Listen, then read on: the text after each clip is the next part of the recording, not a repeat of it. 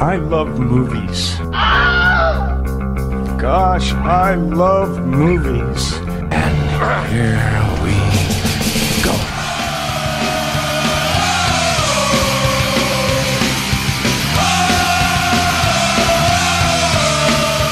How's it going, everyone? Welcome to the Grindhouse Podcast with Dave and Matt. And Matt, I'm actually in a very good mood today. Glad to hear it. It's been a little while. You've been kind of pessimistic lately and kind of down. You know, I'm guessing all the talks we've had have cheered you up and brought you back to the brighter side of things.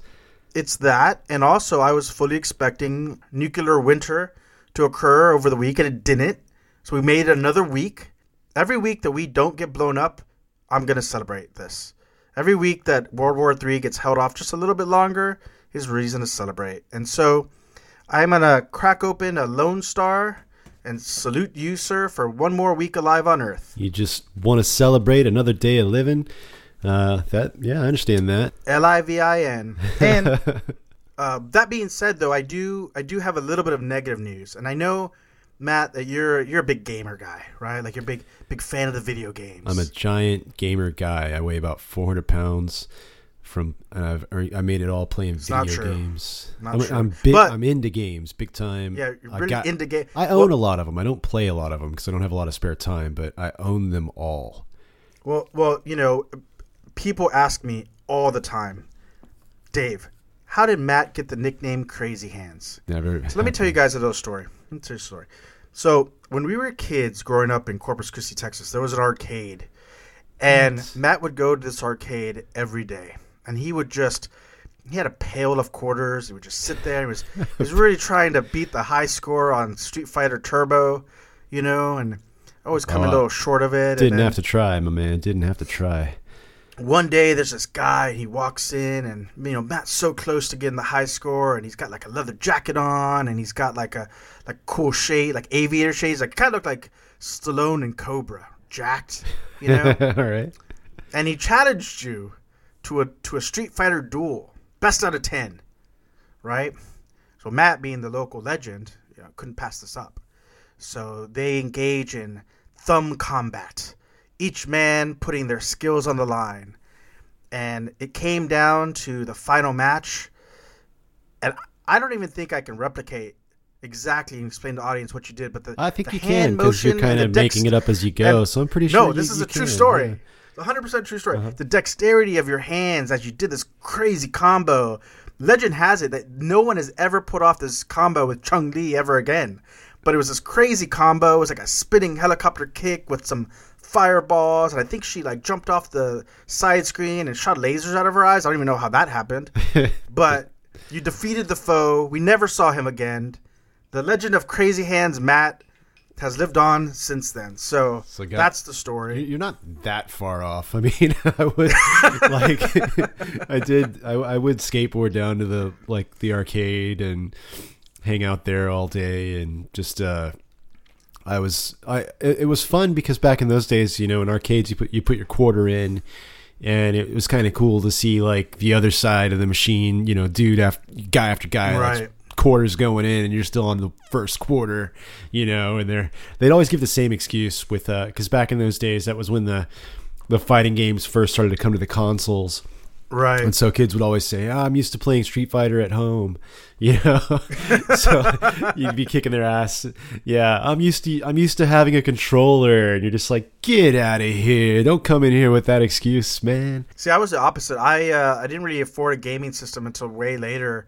And then, so I would always use the excuse, I'm used to the arcade, you know, because I get the joystick, and then I go and like, so, well, you know, when talking about arcades, and I was just thinking about how cool it was as kids going to the local arcade and seeing all the cool neon lights of the gaming, like sort of illuminating these dark rooms and the sound of quarters. And nowadays, I don't even know. I mean, I guess arcades kind of exist. They're like mostly for adults now to go drink and like reminisce about the good old days. Yeah, you know? Pretty much. We don't use quarters anymore. You have like a card that you put money on, and yeah, exactly. So it's almost there is a really rad place in Portland, whose name I can't remember, but like. Yeah, it's still a quarter arcade. It's like a bar, so they want to make all their money off the drinks. But anyway, that's irrelevant. Right. I'll remember the name later.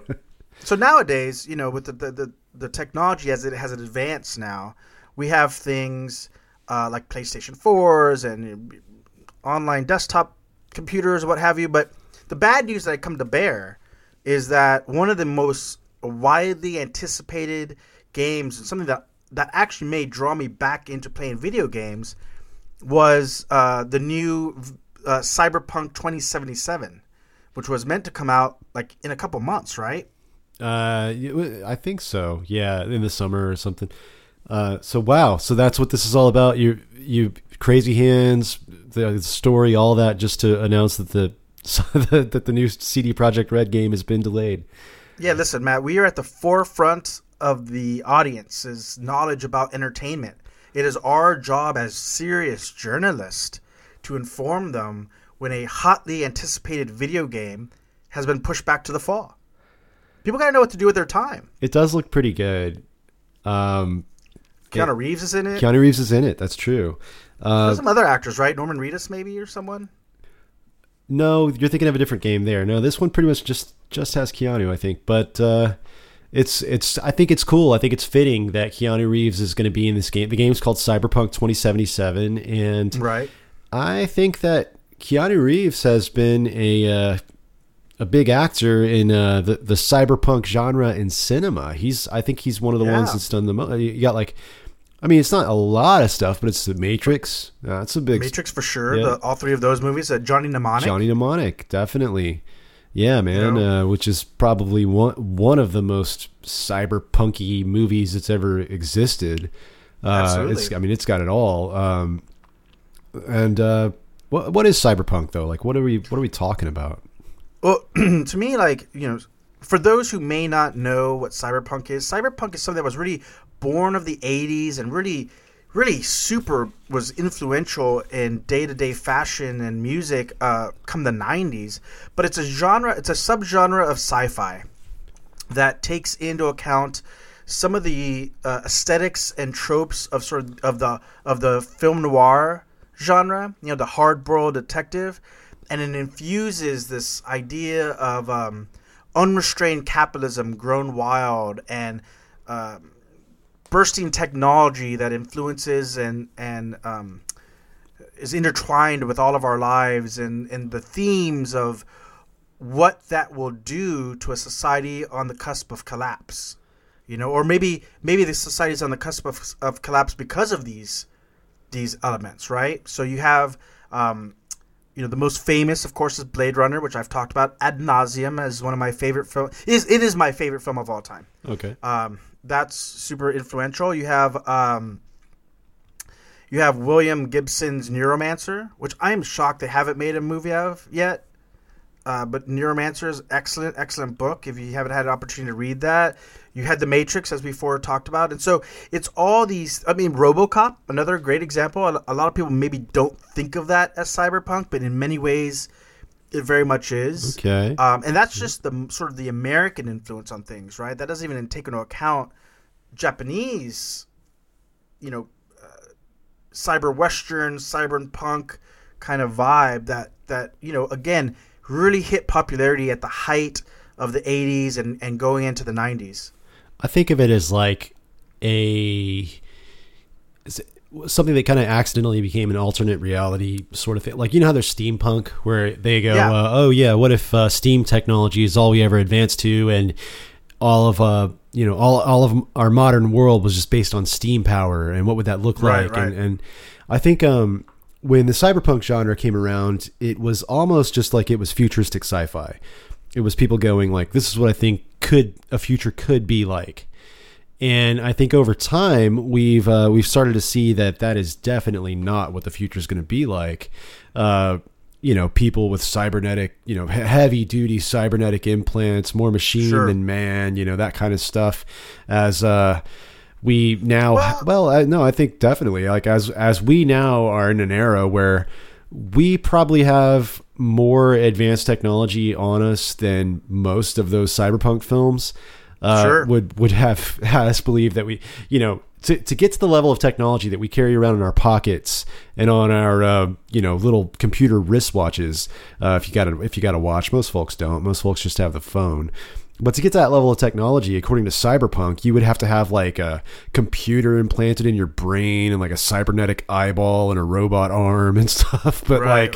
Well, now we're here and we can see that like, oh yeah, we're probably not going to be doing that. We'll just get better phones.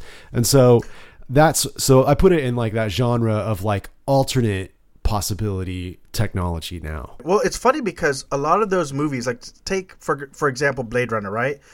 Blade Runner is now officially set in the past as of this last November. That's right. And so I think that so much of the cyberpunk that we really think about was such a byproduct of the 80s. It was a byproduct of like Reaganism and the deregulation of advertisement that Reagan ushered in, and the rise of Japanese economic power kind of all culminating at the same time. Even though, you know, books like Neuromancer and Do Androids Dream of Electric Sheep, even though these are older stories in some ways, well, I guess Neuromancer's not. Neuromancer's right in the heart of it. But it was very much born of what was happening at the time. And we talked about this with horror, how horror, you know, is a reflective of the anxieties of the time. We talked about last week the role that movies play when it comes to, say, like foreign relations and war, and, you know, is art a mirror or a hammer? Sci-fi, especially cyberpunk, very much was a reflection of the anxieties of the 80s. In the same way that, say, the slasher movies were a reflection of those, like, Reagan moralities. Yeah, okay. Sure. I could see where you're coming from with that. So now with, you know, Blade Runner officially in the past, and as you're saying, they probably missed the mark in a lot of ways in terms of, like, what the future was, right? But maybe not entirely, right? It just I think, obviously, real-life future is a little bit more subtle. So in a cyberpunk movie, you've got, to your point, cybernetic eye, cybernetic arm, you know, you got implants in your brain. You're going into the, you know, like in Tron, you're going into the grid. Those things kind of exist now. Not quite as aesthetically pleasing, maybe, but much maligned. The whole, people are always on their phones, right? Okay. What is that other than being in cyberspace? And there is real robotics for people who have lost arms and, you know, amputees and what have you that do exist. They're not quite as, they're not, as of now, they're not being used sort of just like as cosmetic surgery, but we could talk about cosmetic surgery. You know, we could talk about, you know, butt implants and boob implants and cool sculpting, and body modification is still very much a real thing that many people participate in. So is cyberpunk relative to today's society? Like, are shows that lean heavily on the old tropes of Blade Runner, like say Netflix's Altered Carbon, or for that matter, even to some degree Blade Runner 2049, is that still something that is important to our modern society? Yes, I think so. I think we do get to explore some of the possible warnings that we need to take as we advance in technology and stuff. The thing is, and I'm sorry, I'm not getting all of the social context that you are from it. Like when I think of cyberpunk, I think of it as like a hack and slash kind of heavy-handed look at what technology can become, you know, kind of like the Civil War battlefield surgery version. You know, it's like, oh, you got shot in the leg, so we got to cut the whole leg off. It's like it's a brutal look at technology, right, not the elegant white plastic phones we have now, you know, not the like the sleek thin laptops and people just walking around with something in their book bag that has like more technology than anything that any of these movies have even thought of. It's a whole arm removed to have like a robot arm, you know. It's something, it's brutal, it's like forceful, and that's where I think the punk comes from, because it's like when you talk about Japanese cyberpunk films, I definitely Akira is a great one. There's a lot of really good stuff to draw from in anime. Alita Battle Angel, Which was actually a good movie as well. Yeah, I haven't seen the movie yet, but the anime was great. But there's also some really cool indie stuff like Tetsuo the Iron Man, which was. I remember you showed me that ages ago, and I loved it. It's amazing, yeah, and it's it's almost like a kaiju film, like the giant monsters that fight in the city, but like shrunk down to regular human size, and it's a man turning into a machine, and he gets in a fight with another robotic man, but the music was this heavy, industrial sound, and it's about to me it's more of like a way to express an artistic medium of technology used in a more artistic way. It's like that game you talked about coming out. I mean, there's people in that game with like removable faces, like dudes that have half their head is like it's not even there. It's like it's freaky stuff. Like, have you seen any of the videos from everything? Yeah, it actually makes me really excited. Like, there's one gang where it's like the whole frontal lobe seems to be removed, and they've got this like caved in head with like some kind of weird night vision scope instead, and they're just walking around all tough, and it's very brutal stuff. It's like let me ask turning back. Question. It's like once you've made those decisions, you are that robot thing now, and I don't think that that's something that is ever going to happen. In fact, I don't think that's a possibility. But let me ask you a question, though. You're right. I think that the way that a lot of these cyberpunk films coming out of the 80s and the 90s imagined the world was very harsh.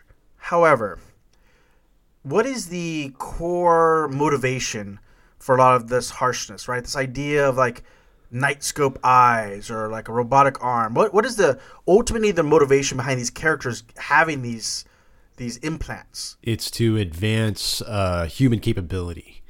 Right. Okay. So So to be more than human in some ways, right? Right. To be kind of an easy way to sum it up. Now we don't do that. Now the cybernetic arms that exist, those are mostly for must-need surgeries and, like I mentioned before, amputees. But when we look at social media and we look at some of the ways that we present ourselves, there are numerous apps, Photoshop and the like, that allow you to make certain parts of your body bigger, certain parts of your body smaller. Yeah. Remove blemishes, change your eye color. I'm sure it gets even more complicated than that. In some ways, is that not a sleeker, more subtle version of what those films were anticipating? It kind of, yeah, but like it's like I'm saying, it's external. It's not something that you actually do. It's not like those people when you go meet them, they don't look like their picture because they have removed their face and put on a different face that day because all of their faces are actually robotic prosthetics or something. What that's not happening. Instead, what about even the idea of like the virtual reality, right? Like Lawnmower Man or Tron. This idea of like going into your virtual world and being your virtual self. Like in some ways, I think that this society did fall into that warning, except not quite in the same way. Not it's a movie, so it's dramatic. Like we live in a world. The movie I just did, for example, is roughly about a guy who sort of has a whole presentation of himself through social media that is not reflective of the truth of his inner character, right? Uh-huh. Now, in a cyberpunk movie, it would literally be a guy like putting on a device and like going into the cyber world and like being a god, being the Lawnmower Man, but that's not quite the same way. But to some degree, I do want to give those movies credit because while maybe they missed the mark in terms of the aesthetic, I think that the fear, the anxiety, did come to fruition, and parcel with that is why I think that some of the new movies that are relying on the old tropes maybe aren't quite as impactful anymore. I'll give you an example. So in Blade Runner, you've seen the original Blade Runner, right? Yes. What's like a super memorable image from that film? The big billboard thing that's like a Japanese woman or something. Yeah, the geisha drink. Yeah. The big geisha advertisement on the side of a building and neon lights. Yeah, that was really cool. That is selling I think it's candy or something to that effect, right? Now, at the time, Japan was really reaching its pinnacle in economic power.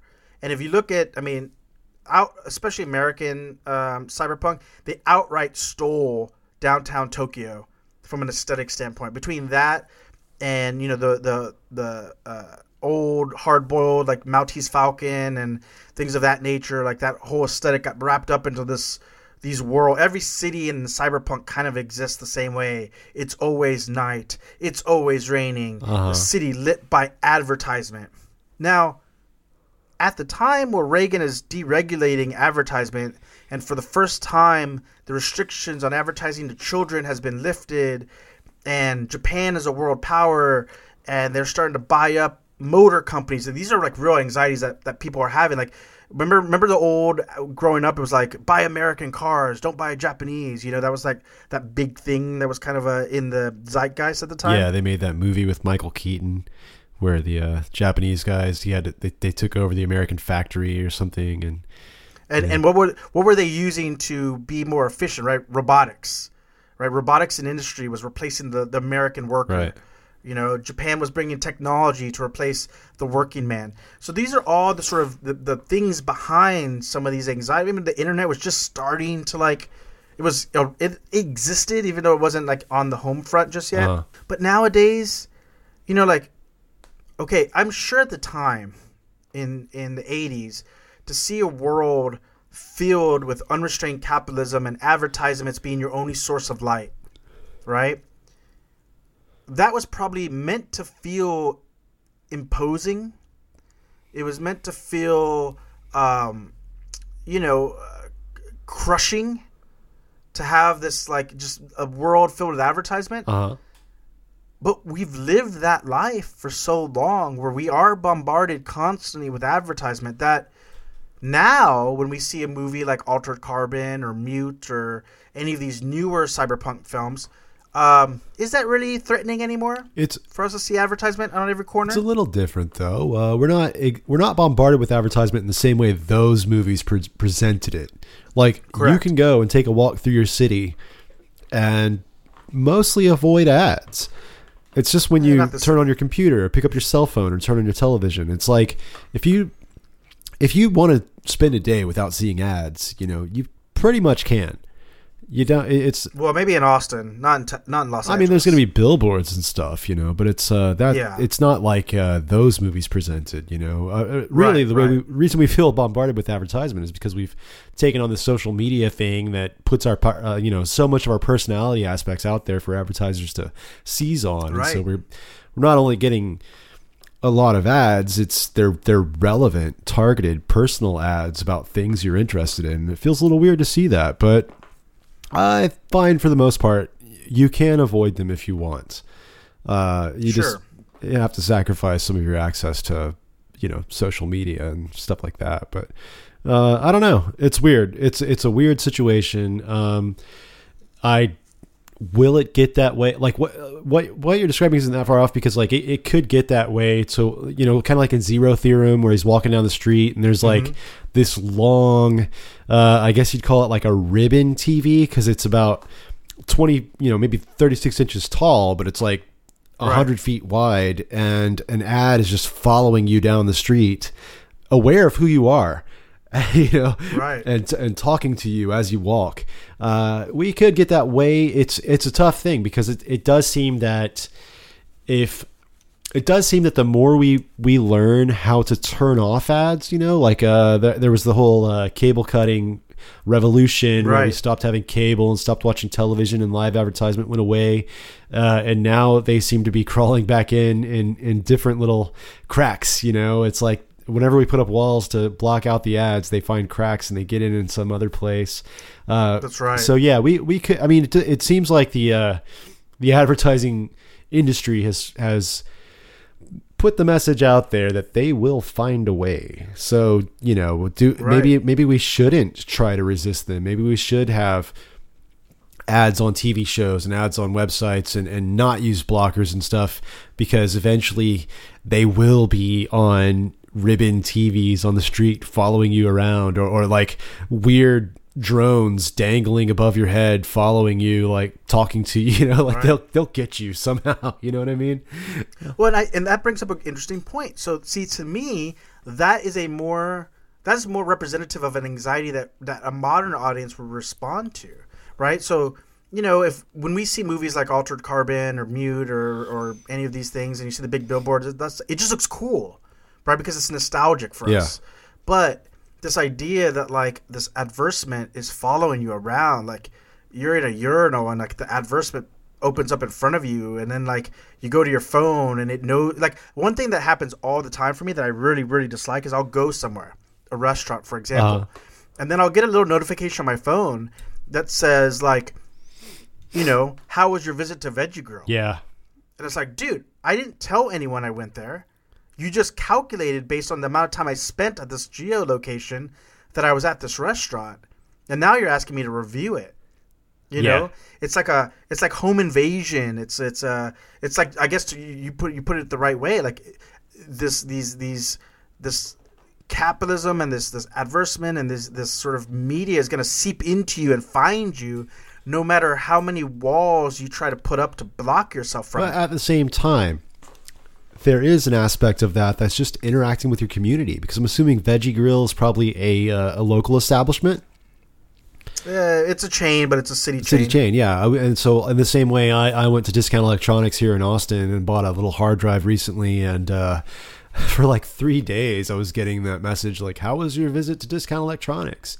And it's not, and they're not sending it. Yeah, that's the weird part. They're not the ones they got my email address and they're saying, hey, please review our store. It's not that. It's like my phone is just going, you should give them a review. I think it'd be nice. But at the same time, I should give them a review. They're a good company. They're Austin established, and I do a lot of shopping there, and I really like all the employees. They're really smart people. It's like, I want to support stores where the employees are knowledgeable and cool and know what I'm talking about. It shouldn't all be Best Buy where you go in and the guy tries to sell you something you don't actually need because he doesn't actually know you don't need it. He just doesn't know anything. Right. But by the way, I want to say something about Best Buy. This is totally off topic, but like, I've realized something recently in small towns. See, my parents are living out near Braunfels. It's not a big city, but it's big enough to have a Best Buy. And you've heard of their repair group, the Geek Squad. You know what I'm talking about? The Best Buy, It was a byproduct of the 90s. That's actually sort of a byproduct of 90s cyberpunk. I suppose it is. But they, like a few years back, maybe a decade ago, they started their own little like computer repair group called the Geek Squad. That I could tell you, man, in small towns with like a mostly retired community, Geek Squad is a whole different thing. Like they may convince you they're the people to call for like tech repair, but like every time I show up at my parents' house, they have new things that they've bought. And I'm going, what happened? And they're saying like the TV remote didn't work, so we called Geek Squad to fix it, and they sold us a new TV. It's just saying that for like, I know some of our listeners are probably like in their 30s, 40s, 20s. Your parents are getting a little older. If they call you with some questions about the computer, like help them out, because man, otherwise they're gonna call Geek Squad. And you're going to go over there, and your parents, they're going to have some cool stuff, but like they're going to be spending a lot of money. They're basically like a sales team, man. That's what I'm trying to say. Right. Well, so subversive predatory sales techniques, to me, that's more indicative of what a modern cyberpunk story, those are elements that a modern cyberpunk story could implement that I feel like would be very relevant versus the big, giant geisha selling a candy neon sign. Like, maybe in our current world where we're still dealing with the anxieties and the worries of technology growth, right? It's not the big neon sign. It's the Geek Squad coming to your house. I can totally see it. Yeah. Right? Marginally tech savvy sales teams that are just like targeting old people, and because it's what you're talking about. It's like planned obsolescence. It's like instead of repairing stuff or just pointing out that the old person had the wrong button on the remote pressed, They convinced them they need to buy a whole new entertainment system.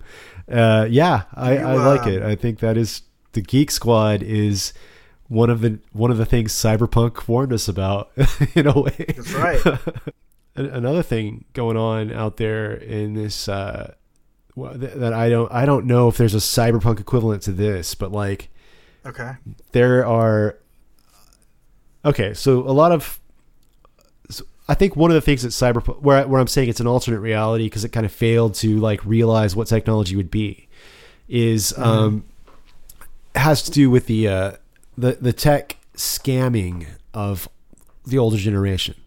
Like, are you aware that there is this scam going around where old people will get phone calls, and it's some guy, you know, he's got like an Indian accent, but his name is Ted, and he's working for Microsoft, and your computer has been sending out viruses all night, so we're calling you directly. And see, to a young person, that sounds insane. You're like, what? Microsoft ain't calling me, man. Shut up. Get out of here. But old people, like, yeah, that's what happens. You call someone, you know? So they answer it, and the next thing you know, this guy's like got access to their computer, you know, where you can like remotely move the mouse around and install stuff, and like he's selling them shit over the phone, you know, because he's from Microsoft, you know, and that's I don't know. I feel like that's something that I would love to see addressed more, because someone's got to get the message out there, because it's really, as we move into this area of high tech, you know, as we talk about it a lot, you talk about boomers a lot, you know, as how confused they are by the modern era. They're easy to exploit, and they're kind of easy to take, you know, and so they get took by like a con man, like the current president, impeached president, president, and but in the same way, they get took by all kinds of stuff. I mean, man, my I know an elderly woman that I work with sometimes that has always has a computer question for me, right? And she calls me over one day, and she's like, "I need you to look at my computer. Can you please come over and just look at it?" Yeah, sure. So I go over there, and she's totally alarmed because she has this email of somebody saying that they caught her masturbating to porn on her webcam, and they're going to release the video, you know? And I'm like, well, first of all, you're like 70. Have you been masturbating to weird porn on your webcam? Because according to this email, it's really bad shit, whatever you're looking at. And she's like, no, of course not. I only use the computer for email, you know? And I'm going, well, okay, let's look at a couple things here. This email doesn't have your name at all. You know, it doesn't know your name. It's from some random web address. It's like the grammar is terrible. You know, is this really something you should be alarmed about? Because this is, to me, I see a boilerplate email that they just send out to thousands of people and hope they get a response. But to her, it's like, it's danger, you know, I don't know. So, you know, but luckily she didn't know how to use Bitcoin, because I'm pretty sure that if she did, she would have sent them about $500 before she called me. But that's and that doesn't just happen to old people. I have seen some Facebook posts from friends of mine that are about my age saying like, well, I guess you're going to all see my dick on Facebook tonight because I don't have $600 in Bitcoin. And you're like, bro, that's not real. You're safe, man. But, you know, and people my age keeping the Band-Aid over the webcam on their laptop. I see that all the time. Everybody's. It's just like it's a weird, and maybe there's something to that. Maybe you should cover your webcam. I don't know, but. Well, then that's a good point, because again, whereas in the old cyberpunk movies, you would see this like blatant, you know, stranglehold of neon signs and you know, Big Brother is watching, and you know, it's all so obvious, and it's just so unencumbered, and you live under the oppression of this. But the reality of it is, fast forward 20, 30 years later, is that in fact it is way more scary in some ways, because it's not obvious, right? I would equate it to the difference between what do you call it when two warring armies sort of line up across a field from one another and they just like charge, versus like guerrilla warfare. Right. Yeah. Right. And I think that the way that technology is actually oppressing us, I don't want to say technology is oppressing us. I think that some of the true anxieties that can come by exploiting technology are far more dangerous and sneaky.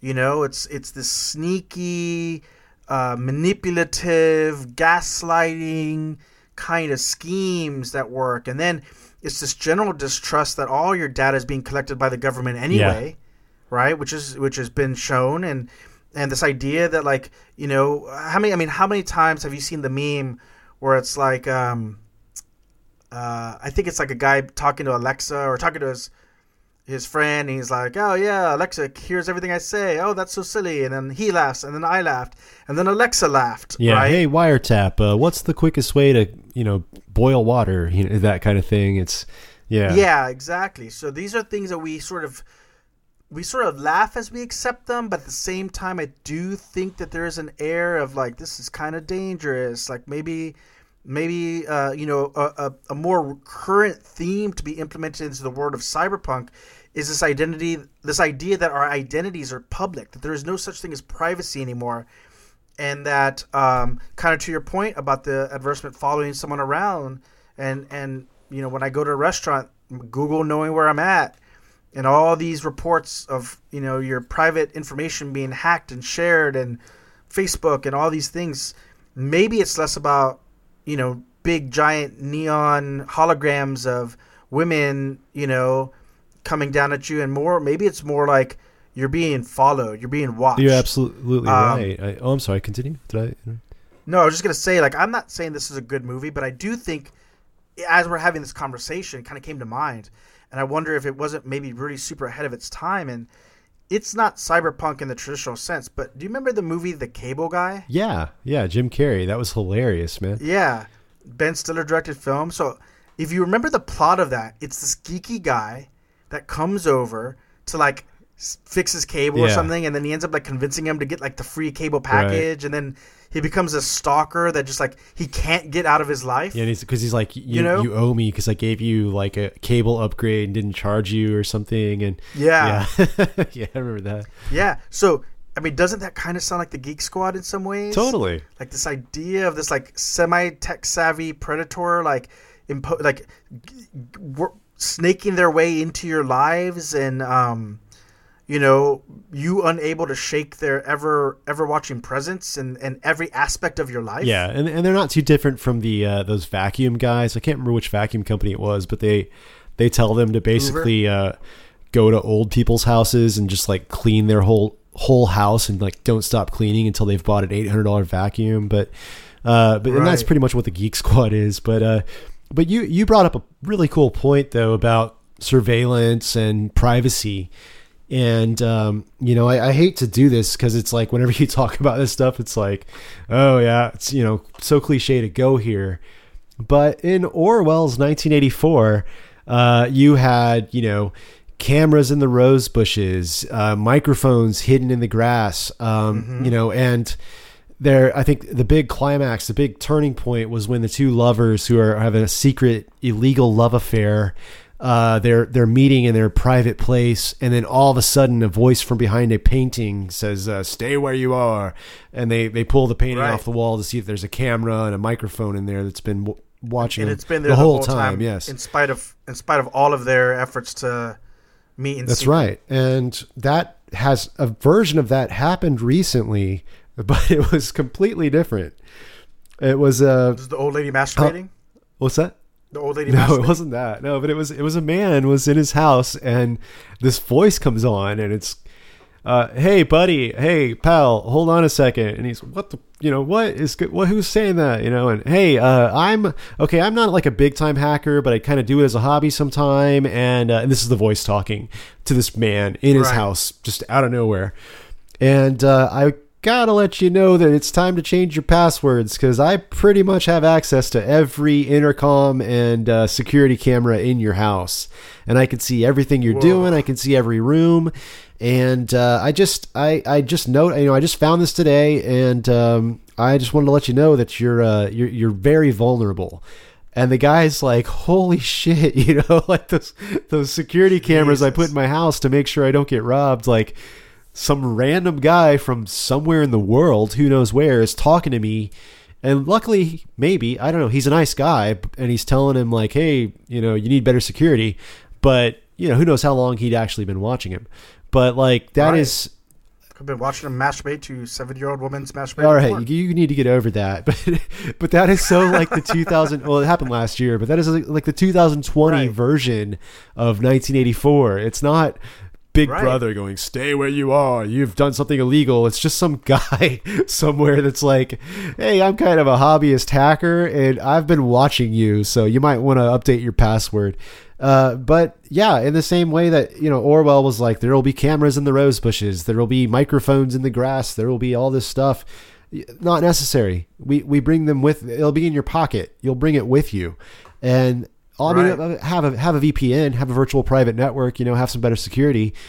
But like I was just telling you before the show, I was talking about my 3D printer, how I installed a webcam on that. It's just like everything has a camera, everything has a microphone. It's everywhere. Yeah, it's all over the place. Well, it's like like technological vampires, right? We invite them into our home. Yeah. And in the same way that, say, like Cyberpunk 2077 has this idea that, like, the idea of all these cybernetic implants and limbs and what have you is this idea of the isolation and the loss of humanity, right? Because of the dangers of technology, of unregulated technological growth. But that's not what happened. What happened was technology got sleeker and prettier, and we were convinced that it was necessary, and we invited it in willingly. I think it is necessary. I think it's very helpful. Helpful, yes. Necessary, no, right? We could live without it. You see people all the time disconnect from technology, and they live perfectly happy lives, I think right? they do, but I think they also are able to do that because they're on the safety net of a society where everyone else has technology to keep it progressing. I don't know about that, because I don't necessarily know that technological and societal progression is necessary or a good thing always, inherently. I think that there's nothing better or worse between someone who lives in a city and has an Alexa Dot and has Apple TV and has a Android phone and has a webcam versus someone who lives out in the rural country and they just live in their home and maybe they have a flip phone because they got to get in touch with people in case of emergencies, but they're just kind of living in their own little world and being okay with that too. Living off the land. There's nothing wrong with I hear a little what bit you're of that saying, as well. but I am out here in Central Texas, the home of Alex Jones and the whole community of conspiracy theorists and all. And I have met so many guys that are like, me, man, I'm a survivor, man. I'm living off the grid, boy. I don't even renew my license, man. I'll just live off the grid, boy. I'm a sovereign citizen. And it's like, yeah, man, that's great, man. That's cool. You're also a huge burden on your family. You're also 2 miles from a grocery store. It's like, don't act like you're some guy that, like, when everything goes to shit, I'm gonna be okay, man, because I'm a survivor. And it's like, nah, dude, you're in the same soft world that I'm in. Like, you're. Yeah, but that's not what I'm talking about, Matt. What I'm talking about is that as technology advanced, right, and we see this all the time. We got convinced that we need the newest phone, and in some ways we do if we want to maintain a lifestyle, right? It's a twofold, right? On the one hand, we keep getting these newer and newer phones with more and more RAM features and functions, right? So the world survived just fine without Google Maps or Waze. It might have been a little bit more challenging, but we all got around, right? The society existed for a couple hundred years before that feature came around. We all had cameras before they were in phones and before they were 4K. We all had those things, right? I got around with them, but of course it wasn't as convenient. Obviously, right? There's obviously an attraction to having all. I mean, do I need my Alexa Dot? I've only had it for a couple years. I'm nearly 39, so what did I do for the 37 years prior to that, right? We all lived fine before all these things, but they're sexy and they're enticing and they make things so much easier, and you pull and you draw them all in, and then you get sort of caught in a trap potentially, right? You see this with people with jobs that they hate. I mean, how many people have you ever met or you come across or you hear about that just they hate their jobs, but they're stuck in it because they got to maintain the lifestyle, right? They got to maintain the 2 cars. They got to maintain. So, like, man, phones are like $1,000 a pop now. Yeah. And you kind of do need to upgrade every at least 2 to maybe 3 years, because and not just for aesthetic reasons, but because like a lot of functions simply are designed to no longer work on older models, even if physically they still operate fine, right? And so there's this seduction from technology, but there's also an allowance of it into our lives that have at the price of our privacy potentially. Not in every instance. I don't think everyone has hackers that are like watching them, around their house, but we don't know that there's not either. We don't know how often this occurs, like that dude seems like a relatively good guy, and that he let his mark know, hey dude, I hacked into your shit. Maybe you should change your passwords. But like, how many other guys would have just spied? Yeah. So like, I do think that there is a world and a need to address some of these things, right? That's like, if you want to believe simply that art is to hold a mirror up, like there is still that world in which these technological insecurities and anxieties can have a mirror held up to it. And I think a show that did a really good job of doing it without falling into the tropes of Blade Runner, which again I love, is Mr. Robot. In Mr. Robot, it is a cyberpunk show. Yeah. I mean, totally different. It's set in modern times, not in the future. And, he doesn't have a cool jacket, leather jacket, spikes, but, he's got that black hoodie that he wears pulled up all the time. And he's a hacker, which is, in the same sort of descendant of Case from Neuromancer or Neo from Matrix. He's a hacker, and what is his arch enemy, right? It's a giant corporation. Uh-huh. In the same way of what was the corporation that created RoboCop? Oh, I forget can't what their name remember was. No. Yeah. Or like Tyrell Corporation from Yeah. Blade Runner, right? Like Matrix didn't really have that. It had the literal machines, but it does grasp to a lot of the things that make it cyberpunk, but it also got rid of completely like the film noir aspect of it. And it's in modern day. And I think that it focuses on slightly more relevant topics in a more subtle way, such as, mental health is a big aspect of Mr. Robot. Isolation, right. Technology pushing us apart and dividing us, and the lack of community. Things of this nature are still, they're very much cyberpunk, part of the cyberpunk ethos, but they're being done in a much more modern and maybe relevant manner. Well, that's what I'm asking you, is because getting back to movies, what we're supposed to be talking about is like, well, that's a show. I don't mean that. I just mean like, as far as like art, like, do we want cyberpunk to be realistic and relevant? Because you're right, Mr. Robot presents something that I think could happen. But at the same time, in 1995, Johnny Mnemonic looked like something that I think could happen. But now, right? Do you remember the plot to Johnny Mnemonic? He was vaguely. I kind of wanted to watch it. He was some kind of a data smuggler, and the way he would pull this off was he had a special drive in his brain that he could like upload data to, and like he could go through places undetected because it was an internal thing. And then right. You'd plug into his head and like download the data. And that seemed reasonable at the time. It seemed like, yeah. Like a walking hard right. drive. And at the time it seemed like, yeah, that could be a cool future. That's possible. I could see a need for that and a means to that with the technology that's going to come. Modern day Johnny Mnemonic, if that was even a thing that was necessary, might just put a thumb drive up his Drop ass, into his phone? Just put a $20 thumb drive up his ass, and just like clean it off and give it to the mafia when he gets there. It's like right, 4 terabytes yeah, exactly. later. It's like, and I think he had 80 gigabytes in his head. That, if I remember correctly, it was right, which is 80 gigabytes, now. and I think they exceeded it up to like 120 or something. So it was like messing up he had to like remove his childhood memories to fit the rest of it. It was totally ridiculous.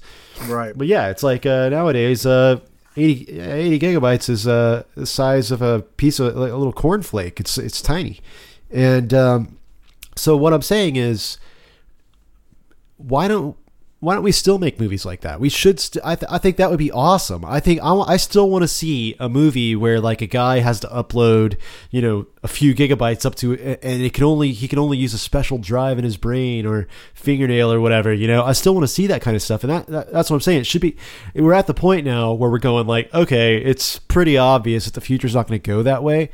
So let's just treat it like steampunk. Let's just treat it like something that it's a fantasy world. And it's a fantasy version of the future or even the present. It's a fantasy sci-fi world that we have now because we've totally surpassed it. So now we can just play with it. Yeah, I mean, look, those movies are out there. Again, Altered Carbon, Mute. I mean, they do exist, and they're constantly being made. Actually, I guess the impact is that they're not having an impact. Even Blade Runner 2049, which I thought was excellent. I know we've done a show kind of talking about it before, but it was bound because it's a sequel to portray Los Angeles in the same manner as the original Blade Runner. But if you look at these scenes that are set outside of the city, they look like areas that have been overrun by climate change that has gone unfeathered, right? Like has gone uncontrolled. Las Vegas is a barren wasteland it's a dust bowl, right? There's another scene where he goes to look up this orphanage, and it's set in a part of town that's just overrun with trash and scrap, right? It's pretty evident that they've just sort of taken over land and just dumped all their trash there, and it's just mountains and mountains and mountains of trash. Even the area where he confronts Dave Bautista at the very opening of the movie, it's like this marshland that looks barely capable of providing any true crop and plant. So even with the film like that did its best efforts to bridge the gap, they showed all the flying cars, all the cool shit that we kind of like, the aesthetics that we like of the genre.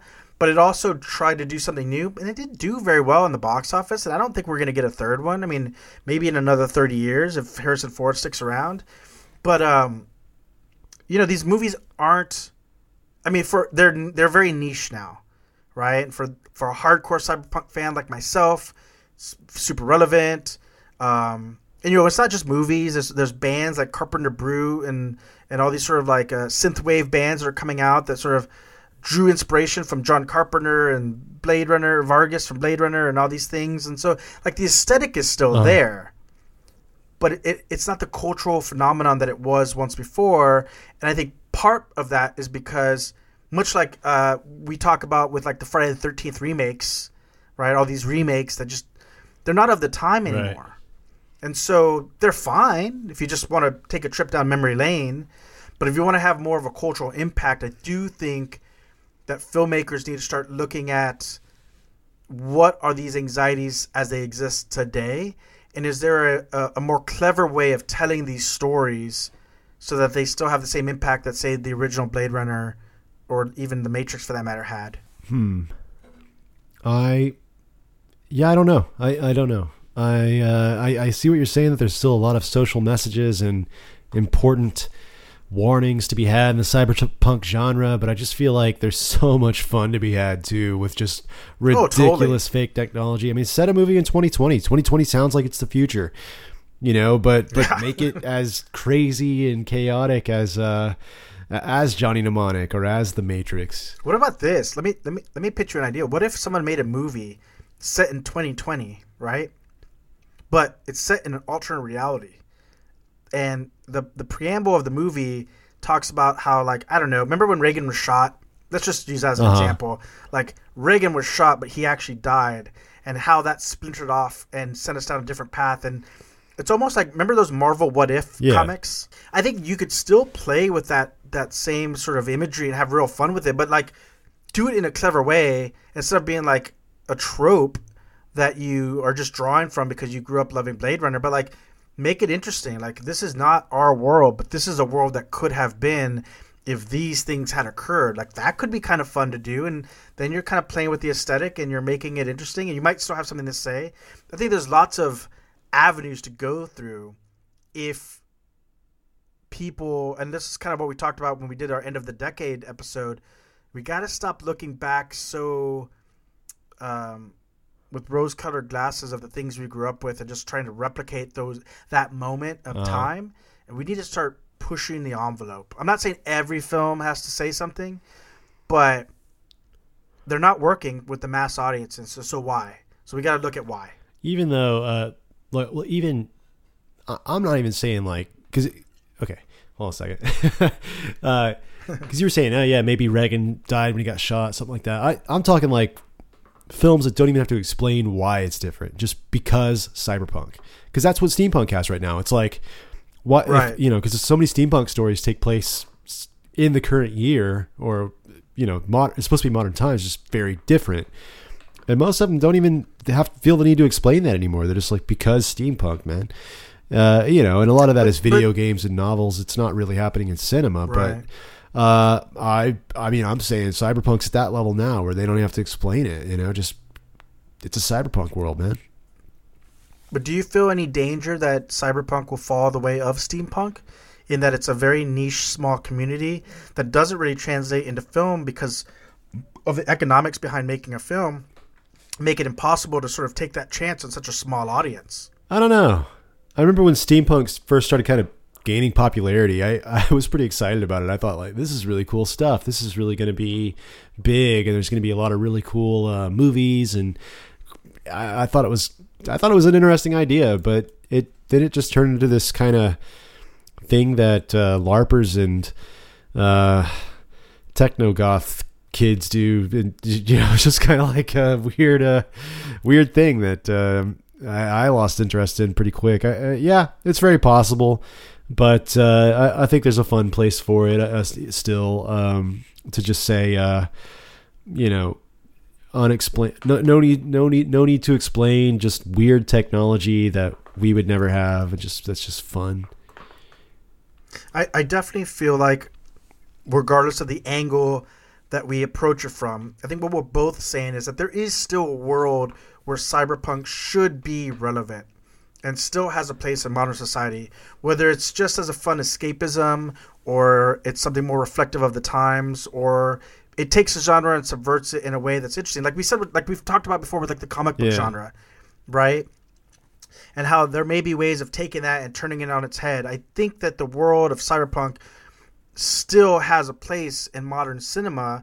We just got to find ways to mix it up a little bit, make it a little interesting. And I'm really excited to see what modern filmmakers do. And as an aside from that, I think that we need to also up our game in real life, because why don't we have cool? Why doesn't our life look like cool Blade Runner future? Where are all the neon signs and the cool jackets and crazy spiky hairdos? Well, get a 3D printer and start making your own stuff, man, because you can. I don't know how to do a 3D printer. There's YouTube videos. I think the long and short of it all is just that what we're witnessing is something that used to be a futuristic sci-fi genre has joined the long list of different fantasy realms. So, we've got all kinds of fantasy, medieval fantasy, and now there's futuristic fantasy in that cyberpunk. I think that's what's happened. Lord of the Rings and what have you. Well, I hope you guys enjoy cyberpunk as much as we do. Check out the new shows that are happening now.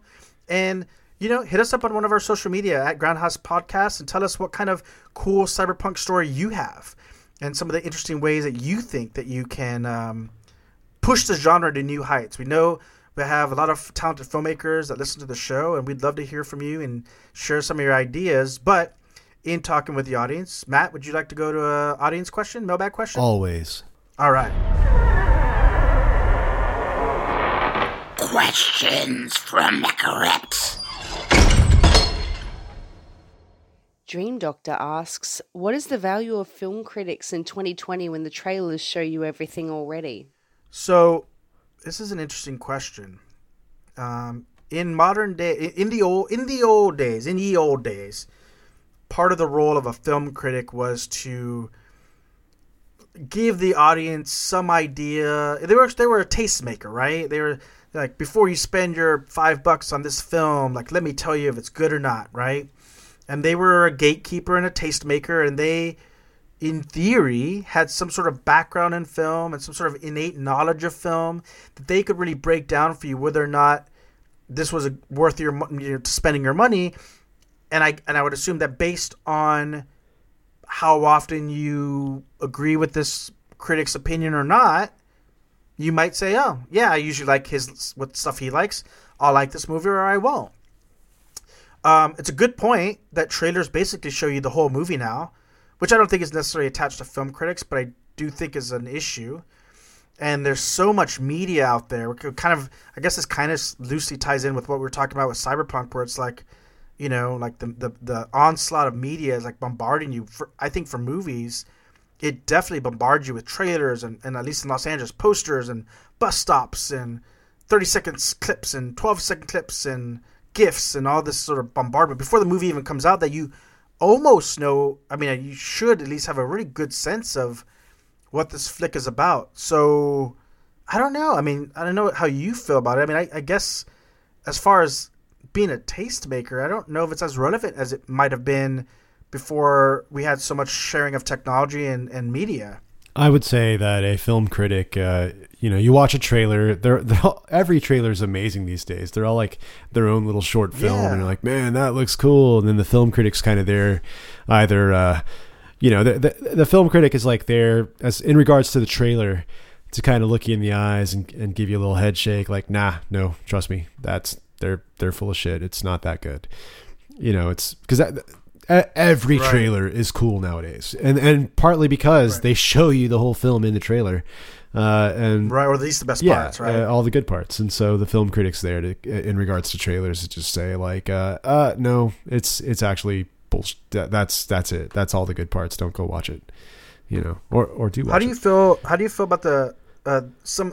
It's not every film, but there are oftentimes, especially you see it with like the real genre films, like the Star Wars and the Marvel and DC films, the wide disparity between film critic scores and audience scores. I think that is from audiences. Just I think often an audience will give a movie a good score if they go to it and have a fun time and go home and they're like, that was pretty cool, I enjoyed that experience. Whereas a film critic is trying to actually hold it to a little higher standard. They, sure. Yeah. Well, I would say that a film like a film that's, fun to watch, but that you wouldn't, because that's how I feel about a lot of films these days. They're fun to watch, but I wouldn't want to watch them again. And that a film like very disposable, yeah. But it's like like a roller coaster. It's like you sat through it and it was pretty cool. Now let's go write something else. And okay, Scorsese. Well, I mean, there's a reason he's Scorsese, man. He knows what he's talking about, and that's right. And I think that's not good enough for a film critic, and it shouldn't be. They're going, hey, man, you didn't really make good cinema. You just made like a fun little experience, and that's cool. It's good for a night out, but like it's not something that should get a high rating by a film critic because it's not going to be something we go back to. Right. Well, and I have a very love, mostly hate relationships with film critics because I think, unfortunately, it's both good and bad. Anyone can be a film critic. I mean, hell, you and I are doing a show about cinema largely. Yeah, we do a lot of criticism. And we do a lot of criticism. I would like to believe that when we do criticism, it's critique and not just like it fucking sucked or it's totally awesome. I'd like to believe that what we do on the show is a step above the Simpsons comic book guy, but it's a little hit or miss because a lot of film critics online are just fanboys, kind of coming from a place of emotion and not necessarily being those people who are they're not servicing the audience by giving them the, hey guys, I'm a trusted source. This probably isn't worth your money, or maybe wait till it's on iTunes and rent it for $2 or whatever it may be, right? That's the role that they, or even from the perspective of helping you understand the movie more. And there are exceptions, right? John Squires from BloodyDisgusting.com. If you guys don't follow him on Twitter, Freddy in Space, dude is an awesome writer. And it's very clear that he loves movies. And his reviews tend to be fairly optimistic, but he's not above criticism. But even when I don't agree with him, the criticism feels warranted, at least from his point of view, right? Joe Bob Briggs. I know that he has been kind of under fire lately. He's been the sort of the latest, whatever. Twitter hates him right now. But he's another guy who adds perspective to a film that I watch. Whether or not you agree with his review of it or not, I think that it would be doing him a disservice to not recognize that what he's attempting to do, and oftentimes is successful in doing, is adding perspective to the film in general. So is it relevant today? I guess it depends on the critic.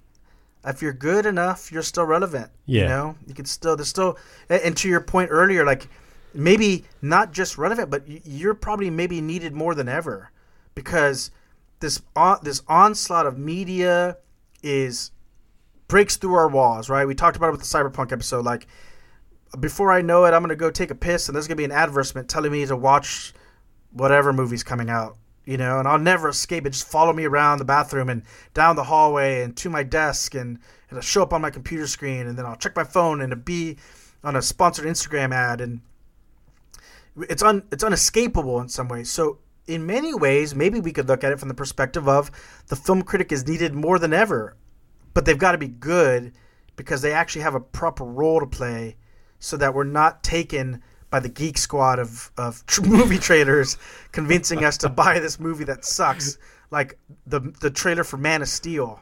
You know, where were the film critics there to save me from spending that $15? Well, wow. Well said. I'm amazed. You tied it all in. You even brought the Geek Squad back. So, good job, man. We're gonna have them chasing us now. Do we have any other mailbag questions? I'm gonna start calling them just the one. Okay. Well, I guess we made a show then. What do you think? We made a show, and hopefully we don't have the geek Gestapo coming by and kicking down our door with their Converse shoes and their black rimmed glasses and their Best Buy logos strapped to their armbands. We're going to rebel against them, guys. The Grindhouse podcast is the resistance to the geek Gestapo. But at the same time, you were complaining about the quality of your webcam earlier, so maybe you should give them a call. I just was making the note that maybe I should buy a new one, but I don't need it. Oh, listen, I am a slave to the same things in technology that I am talking about. My house is filled with invasions of privacy that I've invited in. These technological vampires. I let the right vampire in. Right? It was called the Alexa Dot, and a webcam and an Android phone. So we're all slaves under the system, guys. We are living in a cyberpunk world, just with less cool jackets and hairstyles. So it's on to you guys. It's on to the filmmakers, the writers, the directors, even just the audience to demand more and to get the most out of this genre, because it's very much relevant today. Yeah. Hell yeah. Yeah. Right. And I can't wait till Cyberpunk 2077 comes out so I can geek out with you, man, and shoot some bad guys and press some buttons. In the meantime, you can play their previous game, which is The Witcher 3. Made by the same people, and you're going to have a great time because it's just as good as the show. So, well, maybe one day, Matt, I can find my own crazy hands inside of me. Just say thanks for listening in the show. Thanks for listening, everyone. From Dave and Matt, adios. Crazy hands, crazy hands. You're listening to the Grindhouse podcast on the Technological Future Network. Please follow us on Instagram at Grindhouse Podcast and listen to us every Monday on iTunes, SoundCloud, and now on Spotify.